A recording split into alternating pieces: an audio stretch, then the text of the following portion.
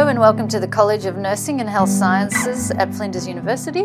This is a podcast series hosted by myself. I'm Professor Joanne Arciuli, the Dean of Research here in the college and the theme lead for Methodological Innovations in the Caring Futures Institute. Today I am here with Nina.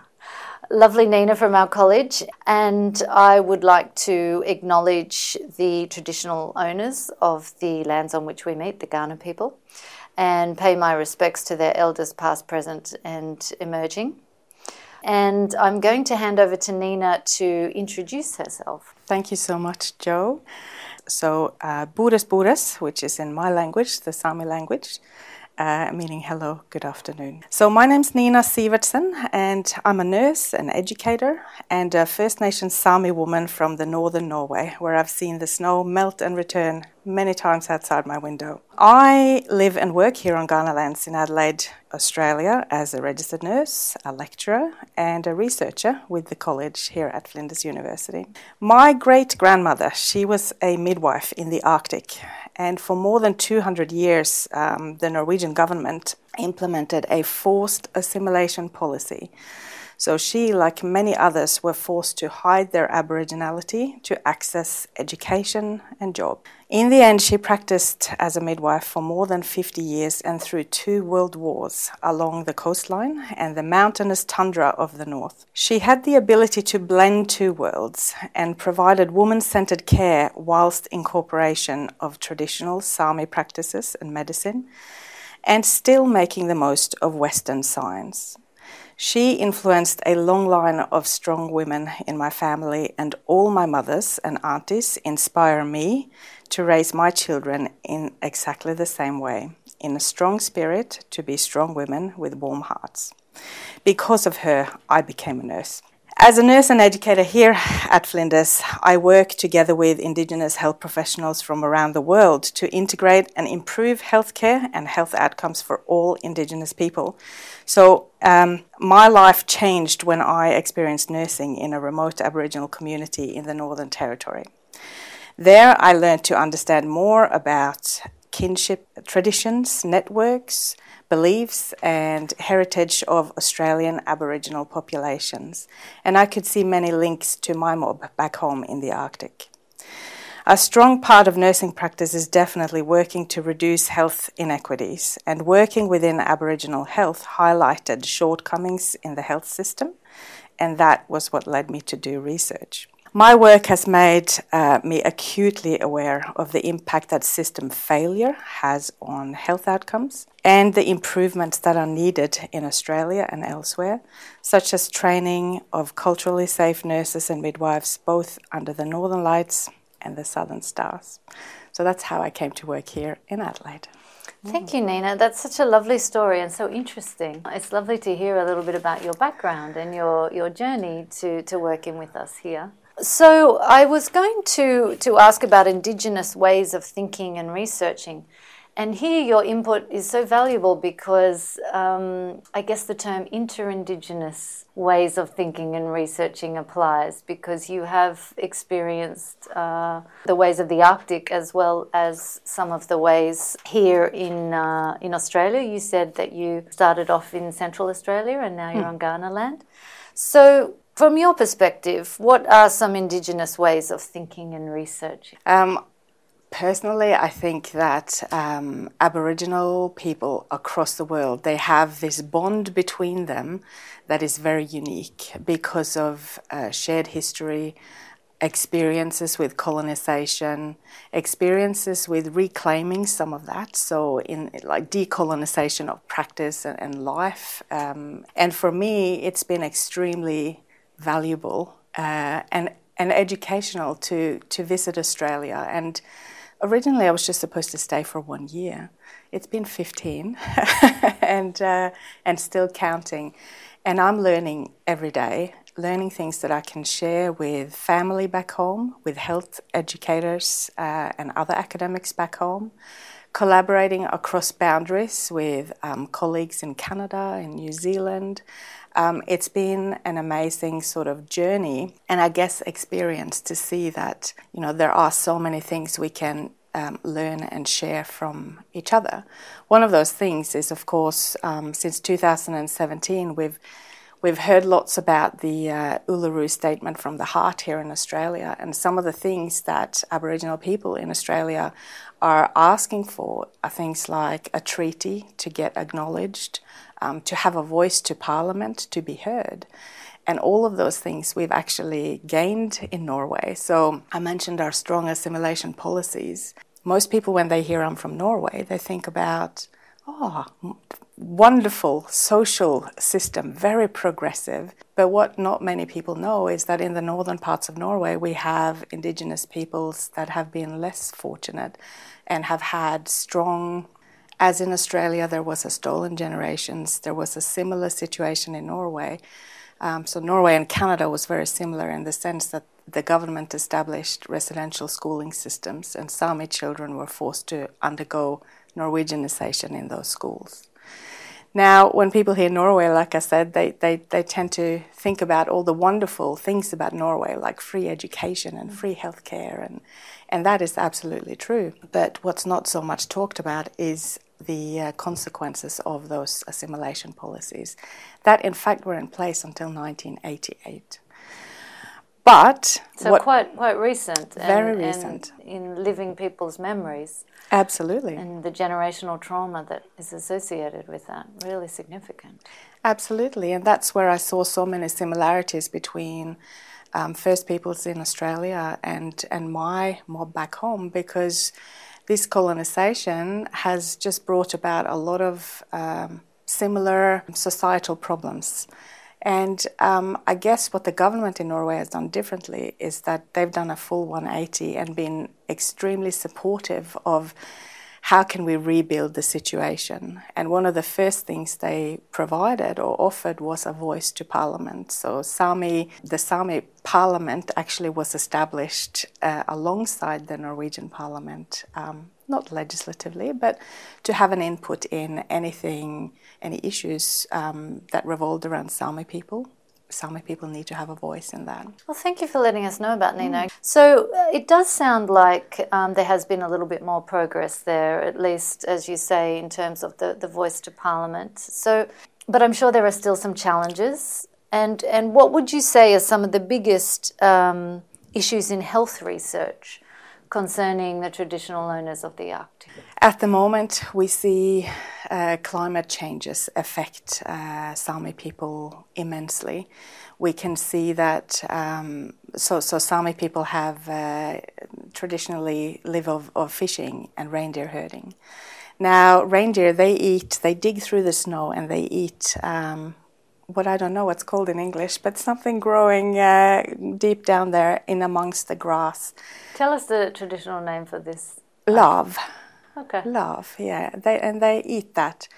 But of course, with the climate changes that have been, it means that it's so warm and then it freezes over. So there's a constant layer of ice that the reindeer can't dig down and eat, for example. So at the moment, research-wise, what's happening in Norway is, we have brilliant Sámi researchers taking control of Sámi research and really being empowered to see, okay, what's the community needing us to explore and what changes can that bring about. So things like fisheries, climate, things like mental health issues and addiction, particularly amongst young people. Things like empowerment, because, Sámi people are indigenous, but they're not black. So that was part of why the assimilation policy was immensely successful in Norway, because people, they could then fly under the radar, if you wish. So if you couldn't get a place to live or a job, then you could change your whole life. So, part of those things are being explored today, and we see lots of changes. Like we talked about earlier, the Sámi nursing education that now will start in January because of a lot of passionate researchers and educators that saw, okay, there's a need for Sámi research, Sámi education in Sámi language on Sámi lands. So tell us a little bit more about that and your involvement in that and the sorts of specific needs and health issues that are going to be addressed in a different way as a result of that program. Yeah, so I mean, yes, Norway is progressive in some senses when it comes to Indigenous health and systems. However, things that are more developed here are things like cultural safety is more readily accepted. And we saw that in 2018 in the nursing standards that cultural safety has been implemented here in Australia, and any nurse need to demonstrate knowledge in this area in order to provide the best care for Aboriginal clients or patients. In Norway, we're not that good. So cultural safety is something that is slowly but just recently evolving.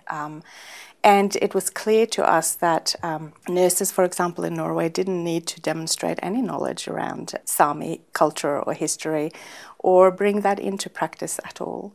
So with colleagues at the Arctic University in Tromsø, we have, by the help of 3 PhD students, mapped out at the moment all the nursing educational institutions in Norway, had a look at what Sámi traditions, culture, do they bring into practice or care? We've also looked at nurses out there in practice currently today.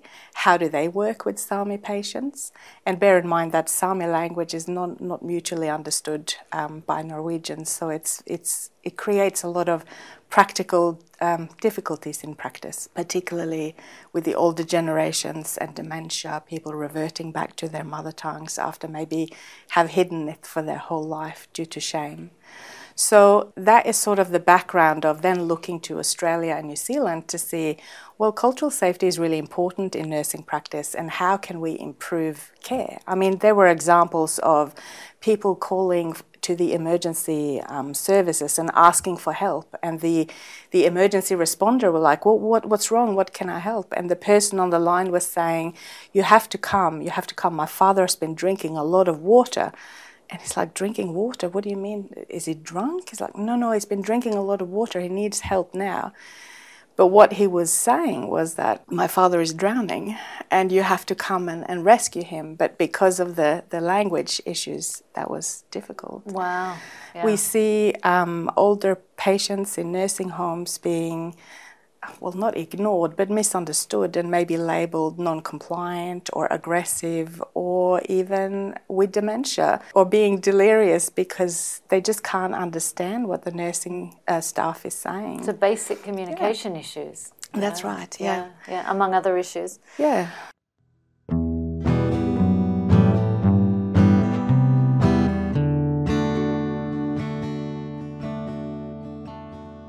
Okay, so my next question is about the involvement of non-Indigenous researchers in Indigenous health research. And of course, there's a lot of commentary about this, and I think growing awareness of some of the issues. But I was just wondering, from your perspective and from your experiences in inter-Indigenous research, what are some of the issues for non-Indigenous researchers who are involved in research with Indigenous researchers and with research that is designed to benefit Indigenous communities? There's a possibility that there is a lot of distress around this topic in the communities. One of the reasons is that Aboriginal peoples around the world have been done research on for a very, very long time. So research for an Aboriginal person is often a dirty word. It means relegating, you have no control basically. In my culture, they talk about it as being mosquitoes. People come in, they suck your blood out, and then they leave. And that's very vivid imagery. Yeah. You know, I told you about schooling, how residential schooling has had a big effect on people. And me, for example, I feel very successful in the Western world. I work here in nursing education and I managed to do a PhD and work with lovely colleagues. But whenever I go home, I have to be unschooled. And that's what my family are saying. You need to leave that world behind and then step back into reality. And I think when it comes to cross-cultural research teams, anyone working in this space probably already do have a lot of knowledge around Aboriginal ways of thinking and knowledge. But it is really important to bear that in mind and keep that in mind throughout the research process. So where we have, I guess we have to think about a decolonized way of doing research. So all the damage that was done and all the systems we work in today, like academia, we have to just step out of that mind frame and hop into this other one and think about, okay, what can we do to sort of reverse some of those things? And that has to be in the planning of the projects, it has to be in the execution of the projects, in the methodologies and the way you do things. So it is really important, interpretation of results. Absolutely. And feeding back and learning from those projects and turning the results into policy and action. Yeah. We need that approach the whole way through. Absolutely. So if a non-Indigenous researcher wanted to learn more about Indigenous ways of knowing and researching and inter-Indigenous ways of knowing and researching, are there some resources you would recommend? I mean, there is a fair bit of information available, but I just wondered whether you have any sort of personal recommendations, maybe websites or books or social media accounts that you feel are particularly insightful or... Oh, it's difficult for me being in Australia. I'm a visitor here as well, so that's a very difficult question to comment on. But my advice for someone who's really interested in maybe starting out in this area but want to learn more is to educate yourself in what's happening in today's world. So politics, community-wise, immerse yourself in the community, immerse yourself with people living in the community and see, what's real for them. And I guess that's where my research is very community driven. I can't sit here as an academic within a university and decide now I'm going to research this or that. It has to come from the community, and any research that I've been involved in, it is community led. And that would be, for example, nurses or Aboriginal cultural consultants that I've been working with, personal friends as well. And I guess the commonality with all the projects that I've been working on is that these ideas or these people that have spurred these research projects to occur, they have indeed followed the project through as well. So we're talking about building capacity, we're talking about true partnerships, and not just those mosquitoes coming in, taking what they need and moving on. Okay, so my next question is around inclusion and support for Indigenous researchers. And you've mentioned a little bit about this academia being set up with certain traditions in mind and often not sympathetic to Indigenous ways of thinking and researching. You're an Indigenous person working in academia, working in a university setting. What are some of the ways that universities or research institutes, what are some of the things we could do to be more inclusive and supportive of Indigenous researchers?